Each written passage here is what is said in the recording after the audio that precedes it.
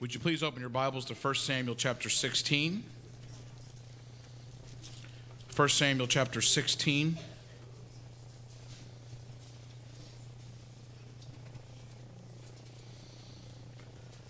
And when you find it, would you please stand for the reading of God's Word tonight? 1 Samuel chapter 16. Please follow along silently as I read out loud, starting with verse number 14. Verse number 14. But the Spirit of the Lord departed from Saul, and an evil spirit from the Lord troubled him. And Saul's servant said unto him, Behold now, an evil spirit from God troubleth thee. Let our Lord now command thy servants, which are before thee, to seek out a man who is a cunning player on an harp. And it shall come to pass, when the evil spirit from God is upon thee, that he shall play with his hand, and thou shalt be well. And Saul said unto his servants, Provide me now a man that can play well, and bring him to me. Then answered one of the servants and said, Behold, I have seen a son of Jesse, the Bethlehemite, that is cunning in playing, and a mighty valiant man, and a man of war, and prudent in matters, and a comely person, and the Lord is with him. Wherefore Saul sent messengers unto Jesse, and said, Send me David thy son, which is with the sheep. And Jesse took an ass laden with bread, and a bottle of wine, and a kid, and sent them by David his son unto Saul. And David came to Saul, and stood before him, and he loved him greatly, and he became his armor-bearer. And Saul sent to Jesse, saying, Let David, I pray thee, stand before me, for he hath found favor in my sight. And it came to pass, when the evil spirit from God was upon Saul, that David took an harp, and played with his hand. So Saul was refreshed, and was well, and the evil spirit departed from him. Now please turn to 1 Samuel chapter 18. 1 Samuel chapter 18, starting with verse number 5. And David went out whithersoever Saul sent him, and behaved himself wisely. And Saul set him over the men of war, and he was accepted in the sight of all the people, and also in the sight of Saul's servants. And it came to pass, as they came, when David was returned from the slaughter of the Philistine, that the women came out of all cities of Israel, singing and dancing to meet King Saul, with tabrets with joy, and with instruments of music. And the women answered one another as they played, and said, Saul hath slain his thousands, and David his 10,000s. And Saul was very wroth, and the saying displeased him. And he said, They have ascribed unto David 10,000s, and to me they have ascribed but thousands. And what can he have more but the kingdom? And Saul eyed David from that day and forward. And it came to pass on the morrow that the evil spirit from God came upon Saul, and he prophesied in the midst of the house. And David played with his hand as at other times, and there was a javelin in Saul's hand. And Saul cast the javelin, for he said, I will smite David even to the wall with it. And David avoided out of his presence twice. And Saul was afraid of David, because the Lord was with him, and was departed from Saul. And let's pray. Samuel chapter 16, please. I will not go back and read all of this. I'll read portions of it as we go on. How kind of God, the Father that we have, will not only talk about the good things of His children, but for our help. He's not degrading them. He is letting us know we all have problems, and I want to help you with my children's problems in case you run into problems. Here, how kind of God to show us in David's life a contrast between David and other people in similar situations, facing similar tragedies. And now we can see both. Only God would think of doing something like that. So I'm very appreciative of the Word of God that would show me, here's David and almost everything went right. I'm sorry, I can't necessarily identify with that. Here's another person right beside him that went through similar things and tragedy struck his life. I want to know why. I want to know how to succeed. I want to know what God wants from me. I want to know how I can do this the way God wants me to do it. Here, the Holy Spirit uses David, King Saul, setting them side by side. Both of them, now watch this very carefully. This is just introduction. Both of them start off being called by God. Both of them start off being anointed by the Holy Spirit. And after that, they go in different directions. Both of them started off the same. Both of them had the same entrance, if you would, out into society. The problem is, after those two likenesses, there's nothing like them in comparison at all. They both go in different directions. The contrast is absolutely amazing. We see, if you would, the sun starting to rise on one person's life, and we see it setting on another person's life. There's a lot of things about this sermon that are very sad to me. For one, there's a steady growth in grace and in knowledge in heading towards the Lord. For the other, and what we see in their life, we see that there's a tragic decline as sinfulness begins to fill their life. Look up here, listen to me. Girls, listen please. We see these things starting to happen. Darkness begins to come in, frustration and sin. The same loving God. There's not two gods working here, one in Saul's life and one in David's life. That's not the case. The same loving God, the same heavenly resources are at the disposal of both of these men. But we see one of them steadily rising and one of them steadily going downhill. I want to talk to you tonight about this subject, triumph or tragedy. Triumph or tragedy. Father, would you please help me tonight? I have no inkling, no desire, no want to do anything that would not be pleasing to you. I know this should be our heart's desire no matter what we're doing, but I'm asking you right now that you would lead and guide what I say and what I think. But I would ask you also to please lead and guide what others are thinking. Lead them in thought to right truth about themselves. Let me just be of help, an instrument perhaps that you could use. If you will do that, I think you'll be glorified, and I think I could be satisfied that I did what God wanted me to do. Please help us tonight in Jesus' name. Amen. The incident in 1 Samuel chapter number 16, verse 23, we read here where David is playing his musical instrument, if you would, a harp, playing for King Saul, who has got a real bad attitude going on here. We find out here, it's very, very interesting, how that music, when nothing else would, he had counselors, he had men of war, he had friends, but the thing that helped King Saul, listen to me carefully, folks, listen, is the right kind of music. Amen. One of the worst things you want to happen in your life when you're in a tussle with somebody or the Lord or somebody out in the world is listen to wrong music. Wrong music will do nothing but stir you up and make things worse. I've got a man here who's got an evil spirit sent to him from the Lord, and good music could even calm him down. It's very, very important what you listen to here. So we find out here in chapter 16, verse 23, between this place here where David is soothing King Saul in his disposition, calm him right back down. During this same event, he goes out and he faces Goliath. During all of this, what's going on here, we see where David now is back home with his father's sheep. What I don't know is, and I can't tell you I do know, is how many years have passed by. I'm going to assume this young man that we see first being introduced to King Saul, anointed by God, and facing Goliath is not the same young man we're looking at right now. I think years have gone by. He is now a valiant man, a very valiant man. He is a man of war, the Bible says. So I think there's been some time that has passed on. Please understand also, years may have passed, but at any rate, David was perfectly, oh, folks, listen to me. David was perfectly content, though anointed by God, though years have passed by, to wait upon the Lord. One of the hardest things for people to do, especially men, is to wait. I want you to understand, David had already been anointed to be king. It's not that he was hoping to be king or anointed. He was king already. He's been anointed. The preacher had already passed, if you would, the approval that he was next to be king. David is out watching sheep. Nobody really knows he exists. He had one great feat that he performed, and back off he went again.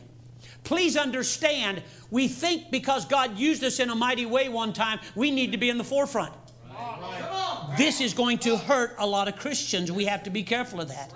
What we find out here is when God, He was perfectly willing. Listen to me, please listen to me. God needs preachers. Amen. Amen. God needs missionaries. God needs people who are willing to be full-time and pay the price. Amen. The problem is in His time. Yes. Yes, sir. There is a time. Amen. We have got to understand that David is now, after being anointed, after taking on Goliath, after being in the king's presence, after him knowing that before long I'm going to be the king, he's out watching sheep for his daddy. As though there's no job small enough whether God has anointed you or not. If it's not your time yet, it's not your time yet. Amen. Amen. Yep. Here's a great example of patience waiting upon God. Another evidence of God working in a person's life is, I won't move until you tell me. That's good.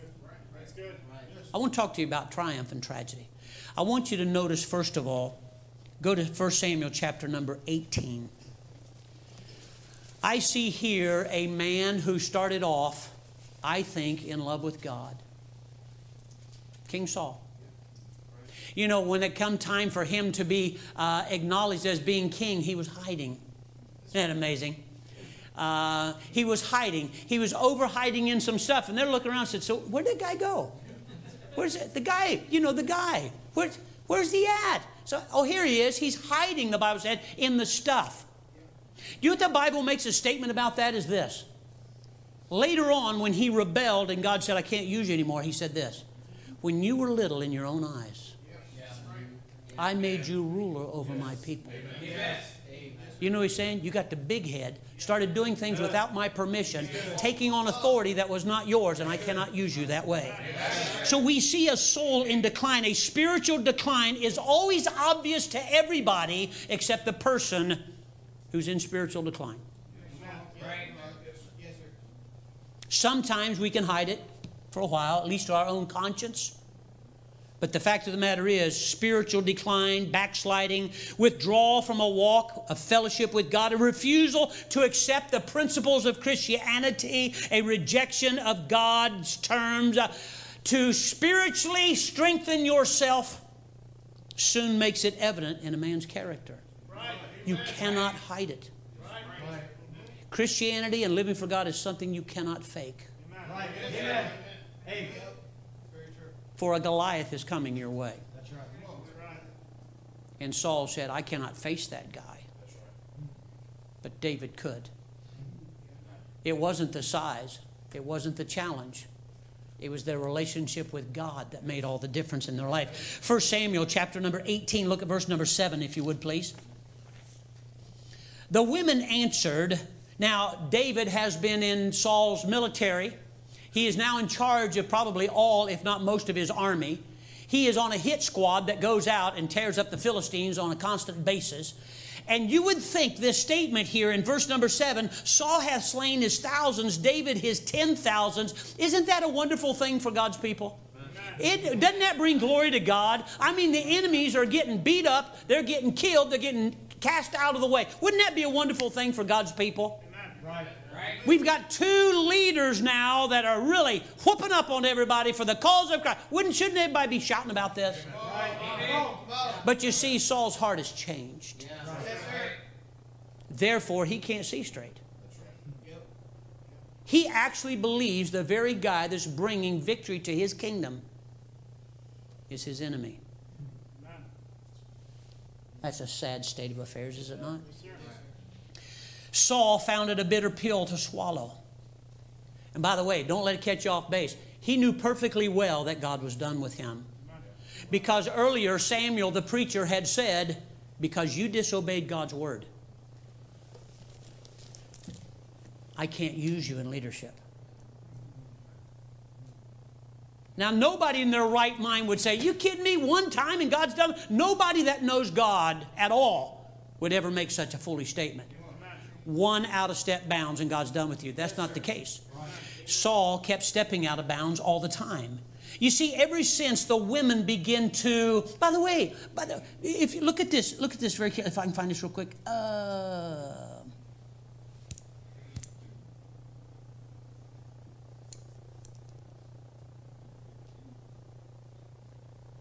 Evidently, I can't find it real quick. But, here it is. Here it comes. Look at verse number 6, the latter part. The women came out all the cities of Israel singing and dancing to meet who? They come out to meet David. There's our king. We come out to meet him. We understand what's going on here. But the only thing Saul caught on to was they have ascribed to a lesser than me more than me. And because of his heart, bitterness found soil to sink itself into and begin to grow. He couldn't see straight anymore. His friend was his enemy. His own son became his enemy. David said, I'm sitting there one day just playing, helping the king out. He picks up a javelin and throws it at me, thinking I am his enemy. Why? Because here's what he said. Look in 1 Samuel 18:8. They have ascribed unto David 10,000s, and to me they have ascribed but thousands. See the last part here? What can he have more but the kingdom? You see, years earlier, the preacher already said, because of your disobedience, God has found another. I tend to believe from that time on, Saul was always looking for that next person that's going to try to take his place. Right. David wasn't after the position. By the way, I'll stand by that statement that A.W. Tozer had up here, or I had it up here, A.W. Tozer quoted. If you are striving for leadership, you're disqualified. Amen. Men of God should not strive. Yes. So what we have here is simply this. We find out that what else can he have but the king? Jealousy. Jealousy has found root in King Saul's life. David didn't put that there. Saul said, go out and kill the Philistines. Guess what David did? He went out and killed the Philistines. Turn on 72. He went out and killed the Philistines. He comes back and says, check it out. I know what you're after. You're showing off now. You just want the kingdom. You want everybody to look at you and not at me. That was not David's heart. David was serious about serving the Lord. You see, later Saul would waste years chasing David all over. I mean, years and thousands of hours of man time chasing a guy who keeps saying, what did I do? What did I do? I'm here to serve you. What did I do wrong? He had no idea. By the way, a lot of times the very people you're upset about, that you can't hardly think anything good about, they have no idea what's wrong with you. They just know something's wrong with you. I stopped and was talking to a lady a few weeks back, and here's what she made this statement. And I thought, boy, I know a lot of people never do catch on to that one. Here's what she said. She said, preacher, I have figured out that we get things in our head and build whole stories around them to find out later on that's not true. Something we've made up in our own imagination. So, jealousy. Jealousy ripened in Saul's unbelief.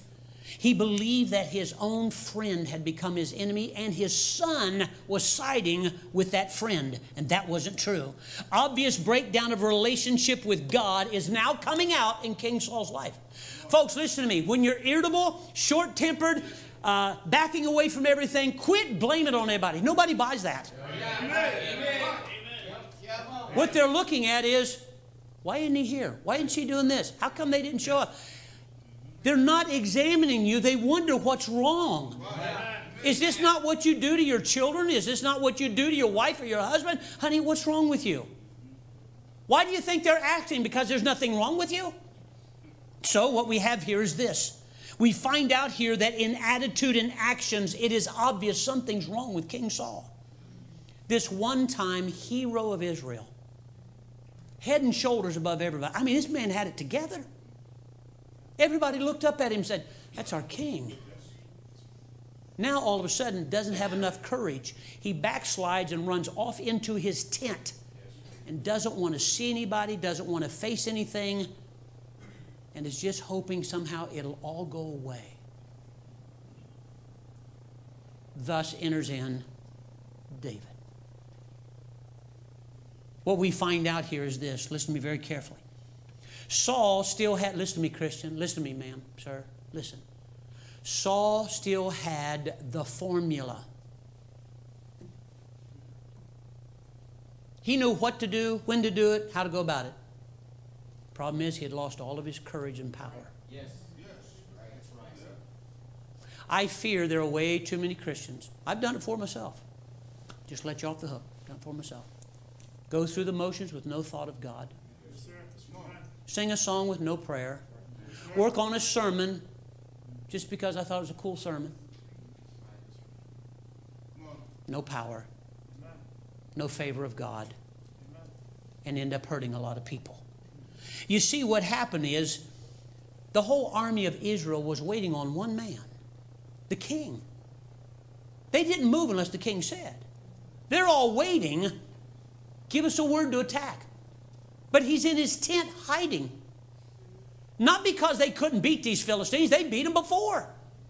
They're in there hiding because their king said, that's what I'm doing. I have backslid to the point, you guys out there, I'm king. Go get them, fellas, I'm king. Come on now. In those days, leaders led. They didn't point, they led, and their king was no longer in leadership.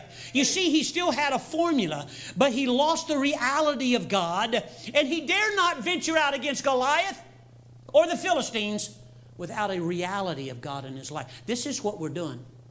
We're taking on Sunday school classes and bus routes and going out and soul winning with no reality. Oh, we got the formula down. Let me see. Romans chapter 3, verse number. And we got, let me quote it. We could quote it in our sleep. We know the formula. We know the principles. We've got it all down. King Saul had it all. He was the king. You know what he was missing? The power and fellowship of God, which makes all of this work. Yes, sir. In his soul reigned frustration and darkness and jealousy and bitterness and murder. Murder. What a tragedy. By contrast, look at verse number 14. Chapter 18, verse 14. David behaved himself wisely. Now, wait a minute. He's anointed to be king, right? Watch what he's doing, though. David behaved himself wisely in all his ways. Wow, that's different. And the Lord was with him. Hey, I've been anointed. You get off my throne. God talked to me, and he said, he didn't do that. Right. Amen. David was perfectly contented to wait upon the Lord. Well, he anointed me, and I got to do something. Show me where David said that. Show me where the Apostle Paul said that. Show me where this happens in the Bible. It doesn't. God moves even kings in and out as it pleases him. He takes the rivers of water and turns them whithersoever he would. But somehow he can't find us and show us where we need to be. We got to guess. We got to run around, run our head in the wall. So David behaved himself wisely in all his ways. You see, with David, it wasn't merely a method. It wasn't just some principles he was trying to live by. It wasn't just... David had a reality of God. He didn't just go to church. He's going there to meet God. Amen. He wasn't just writing a song or playing a musical instrument. He was doing it for God. See, there was a reality that Saul had lost. Do you know why he didn't dread his bus route or his Sunday school class? Because God was going to be there with him. If it has to watch over little sheep, I'm going to do it with God. I'm not watching little sheep by myself. So David, though he's anointed king, he's over here giving his life to some sheep on a hill where nobody even knew he was. You know why? Because the reality of God. That's all that made the difference with David. Listen, that which marked the difference between these two men, are you listening to me? Listen to me, fellas. Listen to me, ladies. Is what they did when they were alone. You see, David, when he was alone, he worshiped God. he meditated on the Word of God night and day. When he was alone, he was not just wasting time watching somebody's sheep, waiting for my big day.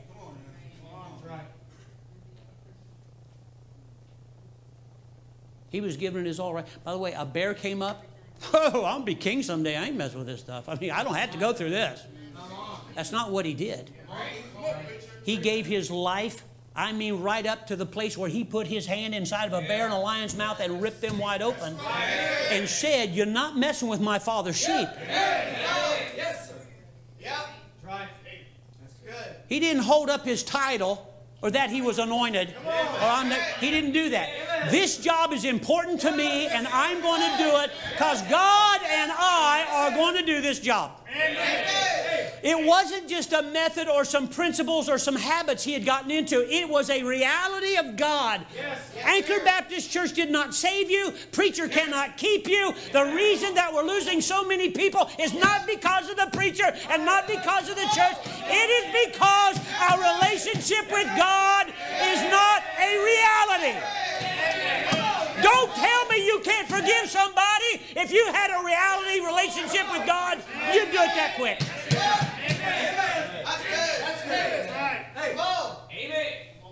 David worshiped the Lord. Saul, on the other hand, was self-indulgent.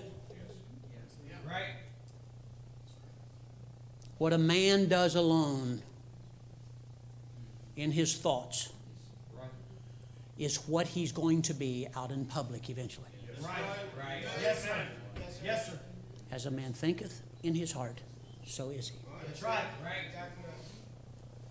Oh, let me shake hands. Hello, how are you? Hey, good to see you. Hi, how are you? That's in public. God does not use you because you're a public figure. Come on. God used you because of your private life. Amen. So what was David doing? Well, in his private life, he wasn't just watching sheep. He was making God a reality in his life. Yes. Saul, on the other hand, got self-indulgent. What a man does alone with God is what he will eventually be in public with other people. It is there that either by self-indulgence you will wreck your character, or by self-discipline you will build your character. It's not out in public. It's in private. It's in private is what God's looking at. That's why he said, go to your closet. I will see thee in private, and I'll reward you openly. He didn't say, you're really good among people. Wow, I've been looking for a talented guy like you. It's not what he said. Self-discipline is what forms a man's character. Alone with God, David just meditated, nourished his soul with the Lord. He learned how to, watch. Here's the way you learn to control yourself out in public. I say this about children. You want to know why your kid runs wild when he's at church or out in public? Because he never learned how not to when he was home. Right. Amen. He don't act like that at home. Now. Must be those other church kids that bring out the worst in him, right?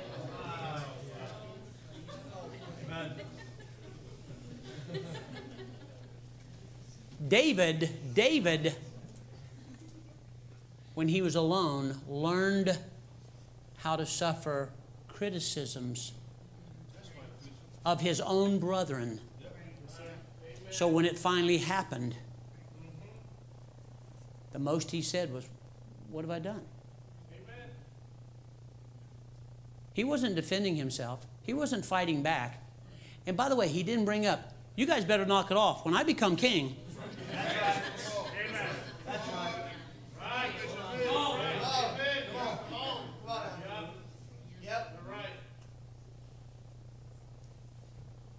he was able to bear the rebuke, to take misrepresentation gently.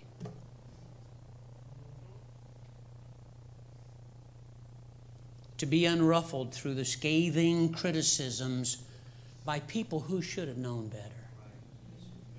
Is this not what bothers us so much? Preacher, they ought to know better. That's what we say. We're talking about David. David wasn't the oldest. David was the youngest in the family. His older brothers looked at him and tried to rip him wide open. And David said, I don't get it. What did I do? Did I do something wrong? See, David had learned to be strong is to be gentle when you're provoked. Can you do that? If somebody came right up to you and said, I don't care. You're not allowed to do that. Hey, I'm the king here. You see that oil? I'm anointed. You can't talk to me that way. I've had it with you, buddy. Good. I tell him all the time. I was talking to Brother Soto today. I'm going to tell you the hardest thing about leadership. There are two of them, in my opinion. Okay, there's a dozen of them. But anyway. Number one is learn to control self, not others. Amen. Number two, the constant interruptions that a leader has to face anymore. And you just want to sit and study your Bible all day long. If you ever find that church, call me. I want to go there. I want to be their pastor. A king doesn't sit around, fan himself, and eat grapes. Well, that's it. Then I'm not going full time.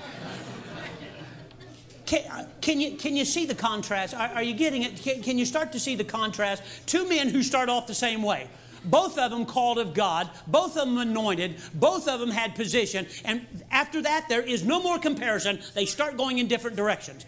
I want us to understand why. Why did it have to be this way? On one hand, you had gentleness and meekness. On the other hand, you had sin, jealousy, bitterness, and hatred. My dear friend, you can defend your anger, unforgiveness, hatred, jealousy all you want to. And you might even be right in what you're saying. But God will not use you. So you have to figure out what you want. You see, on the one hand, because of all the sin and hatred, there was powerlessness in fighting. On the other hand, what you had was a man who was gentle and meek in spirit, who meditated on the Lord. Sounds like a sissy, doesn't it? One of the greatest warriors and kings in all of Israel's history. Yes.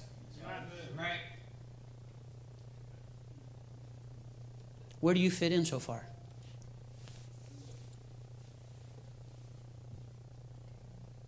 A soul in decline? Or a soul that's growing? Is your life declining because of self-indulgence? Or are you growing because in the secret places where you meet God, there's a relationship being built? One builds, one destroys. What do you do? What do you think about when you're alone? Good. What does the devil do with your mind when you're by yourself?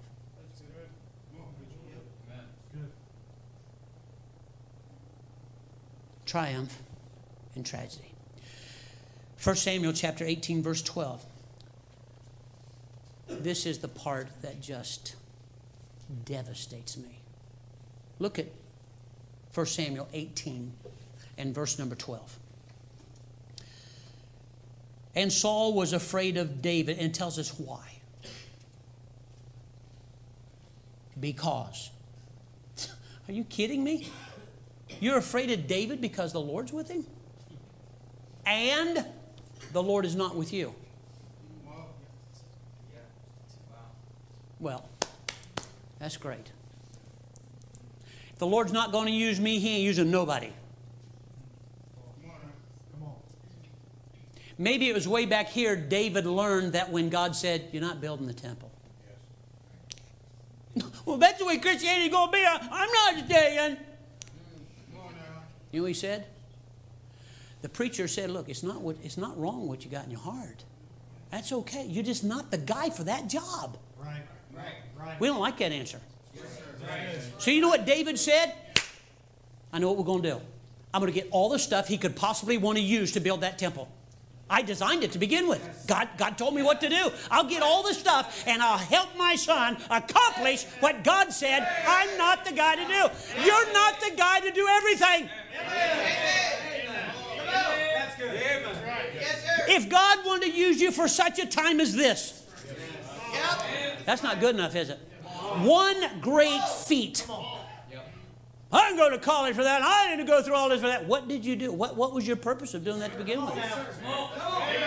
If it was not to bring God glory and be used of Him, not you use Him,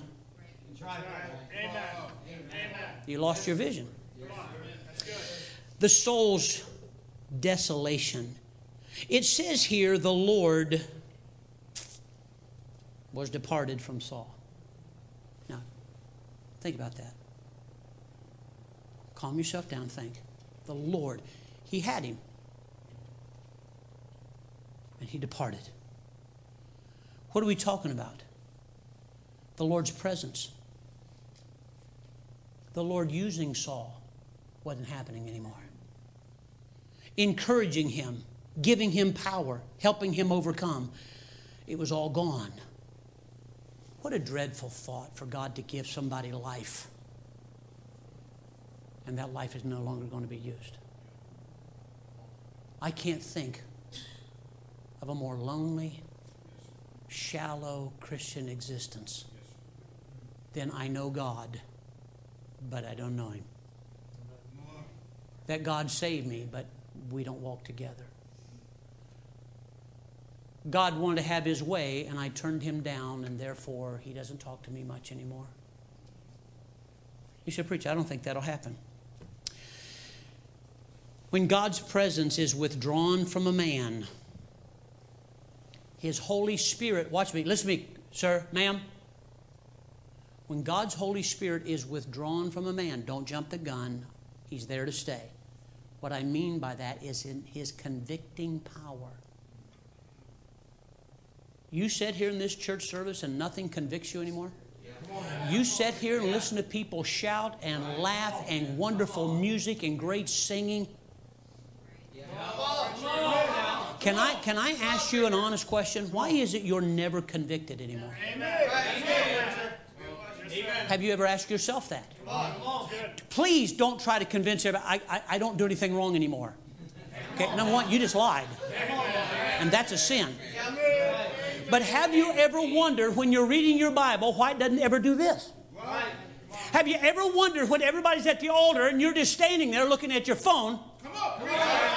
Why there is no conviction? Because God has withdrawn His convicting because you have said, I am not going to do this.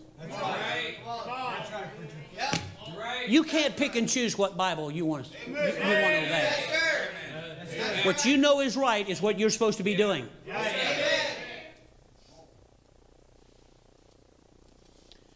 We find out that when this happens, men begin to lose hope. They revolt against everything. He becomes sour and bitter.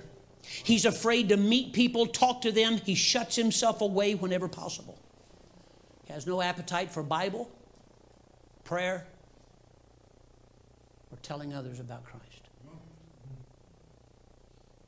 God has departed.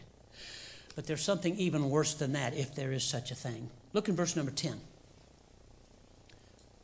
The evil spirit from God came upon Saul. Preacher, I've never understood that. That can't be, right? I mean, an evil spirit from God. If anybody can do evil, it is God. So what are we talking about here? An evil spirit from God. Doesn't God send the Holy Spirit, right? Certainly not an evil spirit. So what are we talking about here? First of all, remember what evil is. Okay? Now, God sends the Holy Spirit, we're told, to lead, to guide, to rebuke, to comfort, to love, to empower. Would God send an evil spirit? Yes. If a man stamps his foot at God and stiffens his neck, I'm going to show you a verse here in a minute. The Bible said he shall suddenly be destroyed, and that without remedy. Right. But there's another verse that says something like this. In Psalm chapter number 18, verse 26, with the pure, I will show myself pure. Do you remember the rest of it? Here's what it says. And with the froward, you know what a froward person is? A person who will not yield to what is right. The word froward, not forward. Froward means turning from, not willing to comply, unyielded. You said, preacher, I don't agree with you. No, we're talking about God here. Watch what it says. He said, with the pure, thou wilt show thyself pure. And with the froward, watch this, you won't believe this. Thou wilt show thyself froward. God said, you don't want to be used with me? You don't want to follow me? I'm not going to use you. You won't yield to me? I'm not yielding to you. Now, I can't think of anything much worse than God saying, I'm not using you, and your rotten spirit is not because of God and other people. It's because of you. Amen. Yes, sir. Good. You see what happens here. Satan tripped Saul up. That can happen to anybody. What Saul didn't do was go get right with God. Amen. That's right. It's good. When Samuel came to him and said, what's that bleating of the sheep in the background? First thing he did, excuse. Right. Gave reason why instead of saying, Amen. I sinned, I'm sorry. I don't know what please forgive me. He didn't do that. Pride set in immediately.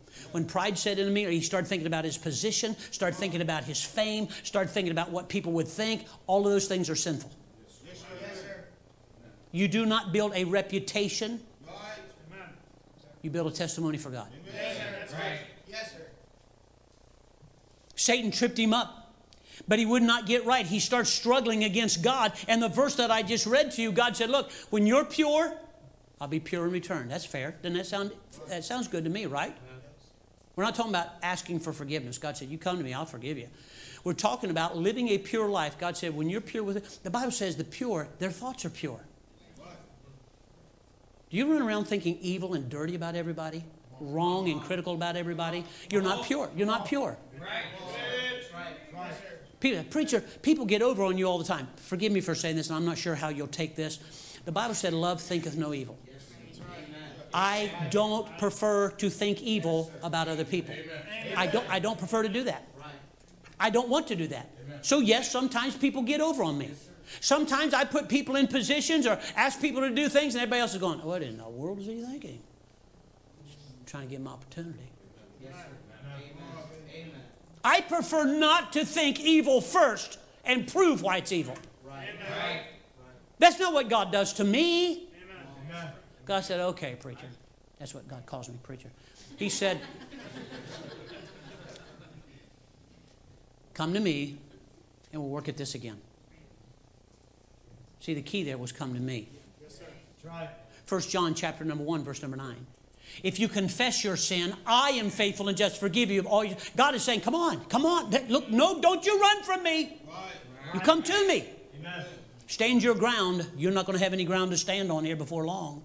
Isn't it strange, though, going back to this music thing, I love to hear good music. Amen. I am so pleased you decided to give your life to that instrument right there. Not to him so much, but to that instrument right there. I can't tell you how many times I sat right here about ready to explode.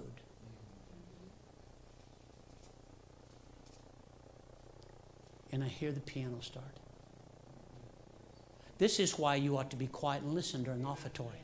Amen. This was Saul's problem.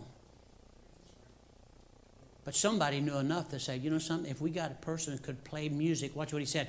What did he say? He said, I hope I can find this. Oh, a cunning player on the harp. In another place he said that plays well, I believe is what he said. He didn't say, bring somebody who has a good heart. Okay, they hit a couple of bad notes. It's okay. No, Saul was already wound up. He ain't putting up much more. He needed somebody. See, here's the deal. You're going along in the car, and all of a sudden you got a bad attitude about everything. So you turn it over there on 90, what's that? Hope? What is it? Not the Wiva. Speak English, man. Whatever it is. And you know what you do? You get all hyped up. You start feeling better about yourself. Right. not about your relationship with God. The devil is great at twisting things that God gives. So when your soul is in need of calm, the devil says, push that button there. Turn that dial right there. Put that CD in. You know what we do? Okay. I need to listen to something. You know why? I don't want to think. So you put something in that really causes your emotions and feelings to go in a way they should not go. Then you sit in church service and go like this. They're singing that same song again. Yeah, you know, kind of like Amazing Grace. I mean, we sung it once. What in the world are people singing it again for? It's not just the song, it's your relationship with God. Look, I still tell Mrs. Bell every morning after all these years, well, I say I love me, but when I go away in the morning, I say, okay, honey, I'll see you later. Love me. And she says, I love you too. And I say, thank you. You still love the Lord? And with all the trouble you've been in since you've been a Christian, do you still love the Lord? Good. Amen. Do you ever tell him, and do you mean it, or do you just say it because preacher said, tell the Lord you love him, Lord. Love you. That's a method. That's an outline. That's a system. That's not a relationship. Do you know nobody watches over me to see if I read my Bible? And I promise you right now, if you've been reading your Bible, you're close to like, what, 300 chapters already? I am up to date, except for today. You wouldn't even accept the challenge, would you? You know what God's trying to do? In your quiet place when you're all alone, God was simply saying, you going to let me form your character? Just me and you now. Let's talk this thing over. That's all God's after. Quiet time in here and in here. And this is why sometimes, church, we just need to be still and know that I am God. Saul kind of got away from that, didn't he? You see, the devil tripped him up, and what he did, he never got back to God. Saul's poor, lonely soul responded to music to a point, but he never did get right with God. Music has great power. However, by contrast, David behaved himself. Verse number 14 of chapter 18. The Bible said, David behaved himself wisely in all ways, and the Lord was with him. Said God was no longer with Saul. Not only that, but he sent an evil spirit. You know what it says about David? God was with him. And somehow, Saul looked at that as being a bad thing. Watch, it comes out this way. Oh, okay. So preacher asks you, you think you're better than anybody else, right? You know what that is? That's God using one person and another person getting jealous over the whole thing. Right.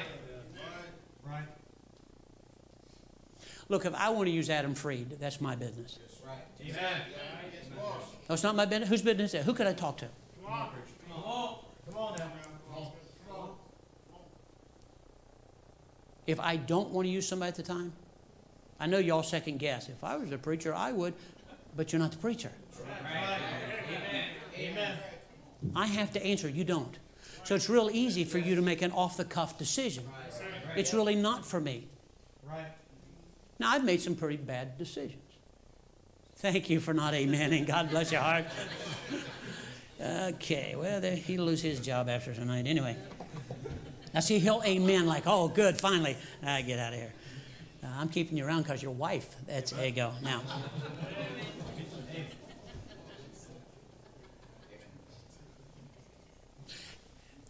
David lived and fellowshiped with God every day. This was not a method with David. This was not an outline that he had to follow. These weren't 9 things to success. If I do them, I'll be in there. This is why when David faced Goliath, he wasn't afraid to use God's name. You know why? It was all about him, it wasn't about me. David had the power of God on his life, and when he faced Goliath, it wasn't like, man, I hope I can pull this off. Because it wasn't about David. And David's hand did not quiver and shake when he put that rock in there. Do you know why?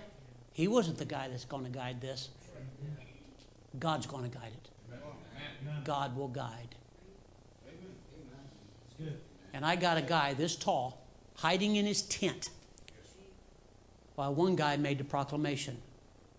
The living God, today I'm going to cut your stinking head off and the dogs are going to eat your flesh. Man, that's pretty prideful. No. David didn't say hardly anything until that big jerk said something about David's God and how he was going to make David look foolish. And David said, okay. Let me tell you how that cow's really going to eat that cabbage. Something like that. You see, in David's heart, there was no fear to face the enemy. In Saul's heart, there was nothing but fear anymore. By contrast, the Bible says that the Lord departed from Saul. But watch why Saul was so upset with David. It says in verse number 12, Saul was afraid of David. Are you kidding me? Why? Because the Lord was with him. That's it? You're afraid of David because the Lord's with David? That's not all. Look what else he says. He said, oh, so he did recognize it, didn't he? He did recognize. God's no longer with him. CJ, we good? All right. The Lord's no longer with me. I recognize it. Not only that, but I recognize He's with you and not me. And that made him mad. Man, to have somebody like that on staff. We don't have spirit-filled guys up here, but if we did, I wouldn't be mad about it, fellas. Get filled.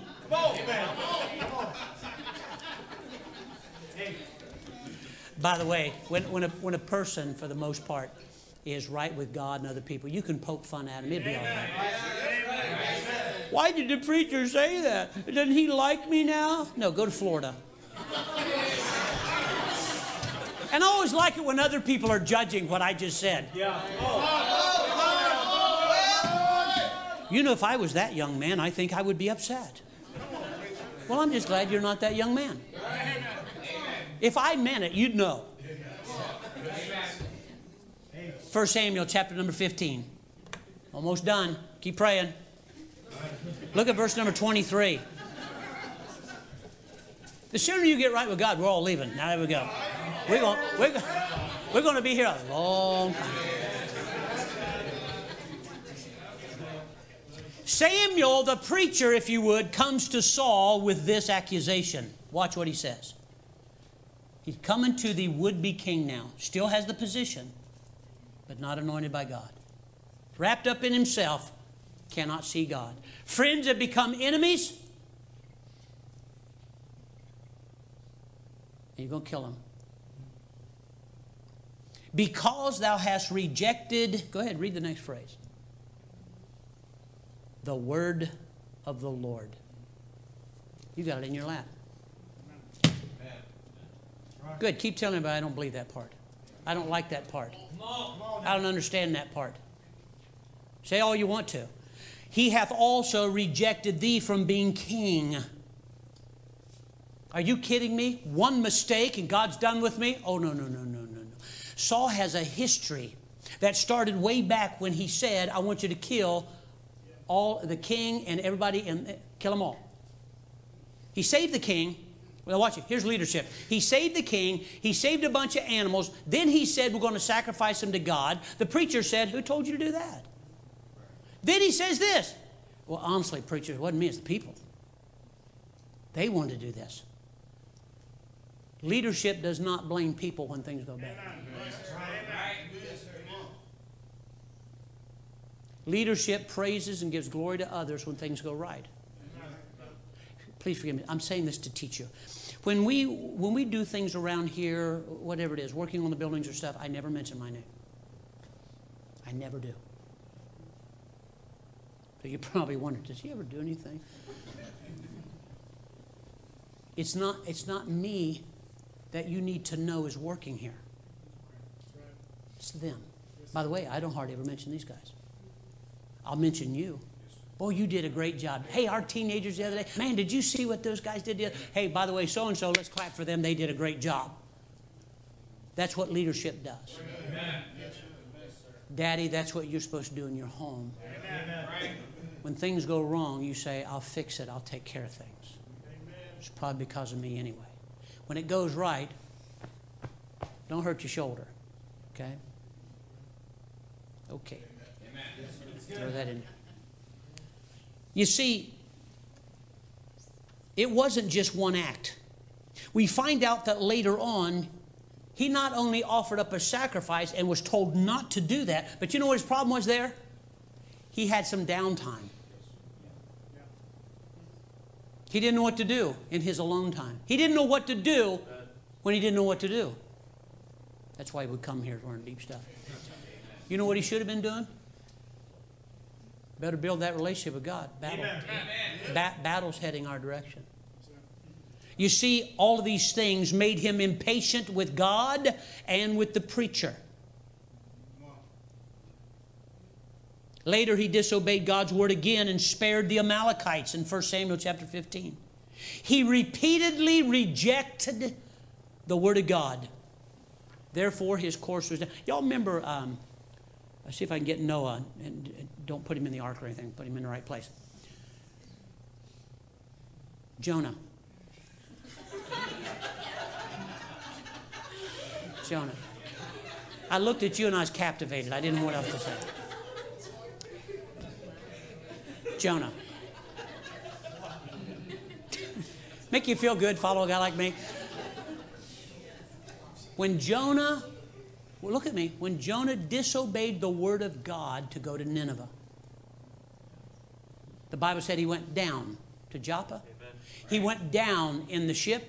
He went down, use that word, down in the belly of hell. Right. Yeah. When you decide, I don't care, I don't have to, you will find your life beginning on a downhill slide. Yes, sir. Right. Yes, sir. Saul began to disobey God.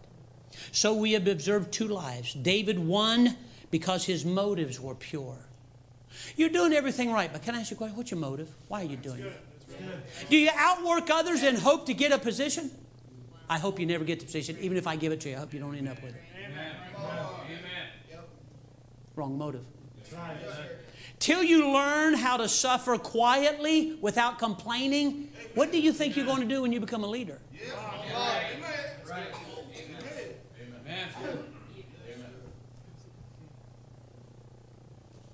David won because his motives were pure. The Bible said, and that all the earth may know that there's a God in Israel. That was his motive. I want to defeat Goliath so I can show everybody I'm a man. No, I want to defeat Goliath so everybody know there's a God. Amen. Why do you want a bigger Sunday school class? Why do you want to be a pastor? Why do you want to be a missionary? Why do you want to sing or play? What is your motive? God is concerned greatly about motive. Amen. If I moved you from here, amen. Amen. Yes, sir. Okay, you're up next. No, sir. Amen. No way. Now, David put God in his proper place of authority. You know why? David knew, I'm just an instrument in a box. If God wants to use me, that's up to him. That's not up to me. I took on a lion. Somebody ought to be using me. Dave said, God wants you. That's his business. We need to stay out of God's business and start doing our business.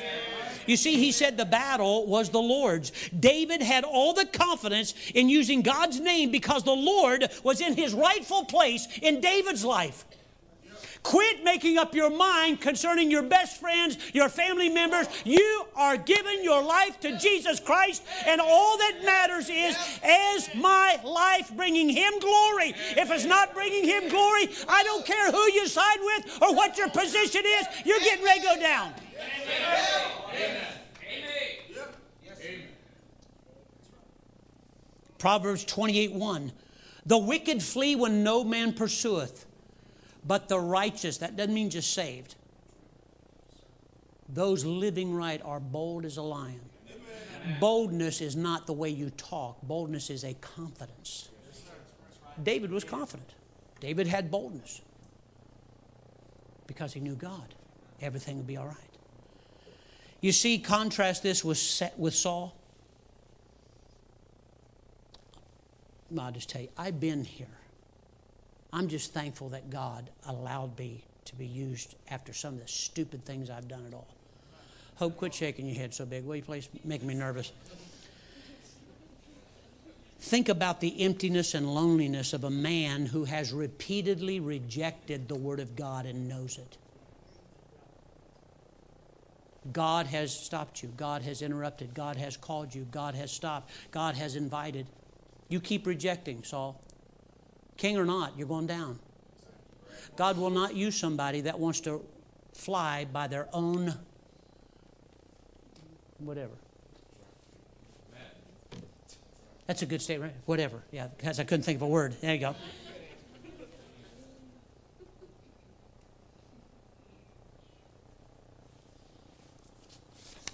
Last page. Half page. Ready? Listen to me. Don't get sidetracked now. Don't put your Bibles up. You do, I'll keep preaching. Gloria's getting used to this. She's even smiling now when I make statements like that. She's going, oh, he's just fun. And Gloria, you don't know me well yet, so.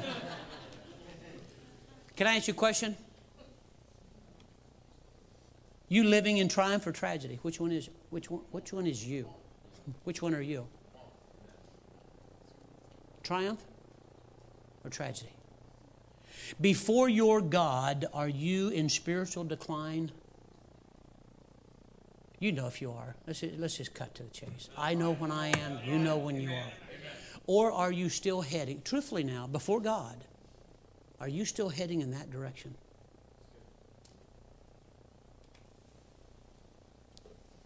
Is your Christian life become only a formula, a pattern, an empty outline? Honestly, you could quote it in your sleep. I watch these guys on the front line. Turn to Isaiah. Already there. The new person's going, what is an Isaiah? They can do that, but I want to know if you know God and you can walk with Him. You have no personal relationship. I don't care how fast you can find something. I don't care if you're the king. God will take some little kid that came out of the roughest part of town and pass you young Christians who all you've ever known are the formulas and the outlines and the patterns. I know how to dress. I know how to comb my hair. I know how to fix a tie. But you don't know God. That's what it's about.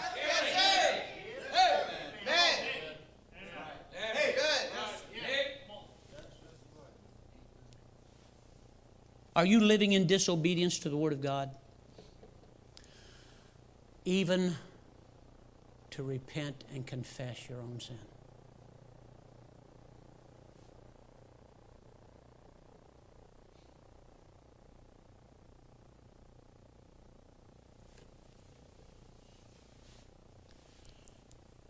You want to know if God is making headway in your life. When you have your heart set on something, and God said, not now. When you say, I'll let God use me, I know what you mean by that, but I can show you in the Bible where God used a person by not using them now. Preaching about one right now. Already anointed, not in the king. Already fighting big battles, but he's not on the throne. That is his promise placed, but he's out on the hills watching over sheep. You know what David said? When God's ready. I'll stay ready for whenever he may be ready. Amen. Amen. I was talking to someone just today, and I said, can I ask you something? Are you saved? They said, well, yeah. I said, did God find you when you were blind and dead in trespasses and sins and you did not know Him? Yeah. You think if you want to serve Him now, God's saying, no, I'm tricking you. God wants people to serve Him. God's not playing games with your life. The reason you keep struggling and banging your head against the wall, looking everywhere, is because God has not made it plain yet. Yep, that's right. Yep. Amen. Yep. Now, when you couldn't see and you were dead and didn't know the first thing about God, He found you and made it plain. You need to be saved. Yes, sir. But now all of a sudden I love the Lord, I know a little bit of Bible, and somehow God can't find me here at Anchor Baptist Church. Come on now. Right. Come on. God knows where you are, Shannon. God knows where you are, Brother Soto. God knows where you are, Adam. We're so afraid somehow He'll overlook a child that loves Him. Why would He do that? Come on. So much depends upon your decision tonight. The decline of your life can stop right tonight. That dead spirit that's taking over your life can stop that quick. Yes. Right. Saul could have changed his life anytime he chose to. But he stood his ground and defended to the point nobody's getting my position and my glory if I had to kill my best friend and my son. How far are you going to go with this? How far are you going to keep disobeying the Word of God until the hope that you had one day of maybe being called to preach or God using you or be a missionary, God said, I can't use you anymore. It's not He doesn't want to. He can't. When you become your own guide, then God can't. So, you living in triumph or tragedy? It's your decision. We living simply by a method, an outline, an empty habit of doing things.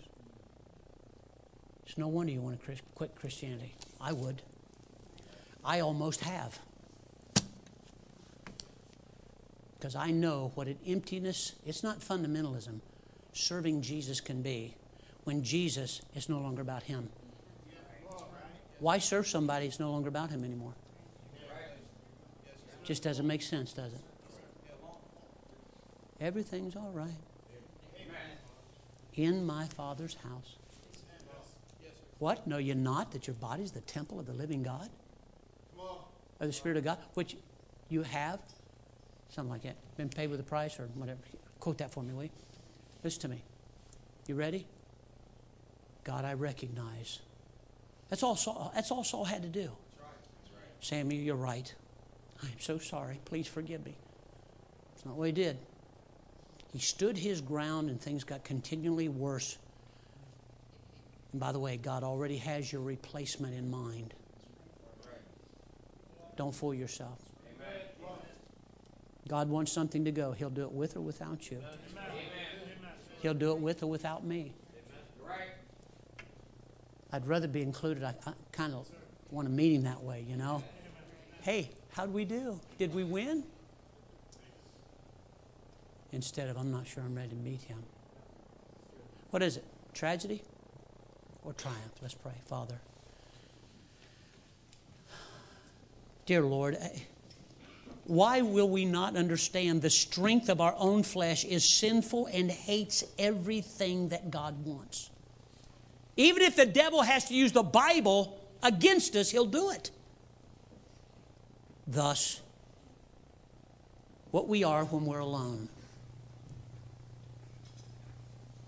what we have running through our minds when nobody is around, is what we truly are. You know that. Oh, we'll hide it for a while, won't we? But then all of a sudden, somebody's, what? Taking my place? My dreams are shattered. My hope. If that's the way Christianity is, I'm quitting. God, please help us understand that's not Christianity. That's not living for you. That's not the reality of Jesus Christ in a Christian's life. That is a life of Saul that God called, wanted to use, had a life set out for him, and he just kept disobeying the Word of God. Please help us. I believe with all of my heart, Father, that when every one of us got saved, it was our intention to go all out for you and live for you and love on you. Then we found out there's a battle in all this. We made some bad decisions. We all do. But may tonight be not one of those bad decisions that says, not tonight. I'm not getting right. Please help us. As she plays, we stand in the building.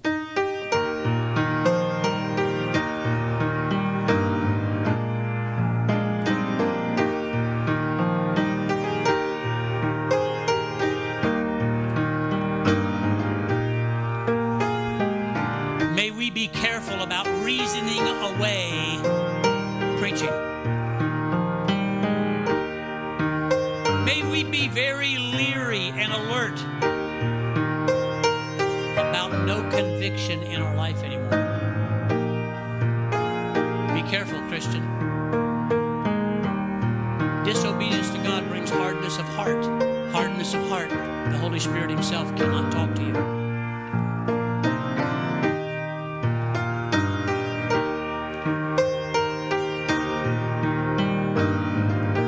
It's a constant battle that Christians are getting tired of. So you put the value on it. What's Jesus worth to you? Worth one more battle? Worth one more stand? Worth one more killing your pride and going to your knees? Is He worth that to you? It's worth it to me. Preacher was kneeling down the other day. Wonder what's wrong in his life. No, what you ought to say is, wonder he's right with God again. Praise the Lord. We all fail, so stop that kind of thinking. You're not fooling anybody. Come to Jesus, please. He wants to walk with you. He wants to talk with you. He wants to give you the power you need. He wants to comfort you and direct you again. But when you have decided in your own mind or openly, I am not going to give in to that, then God cannot direct you anymore. Your decision.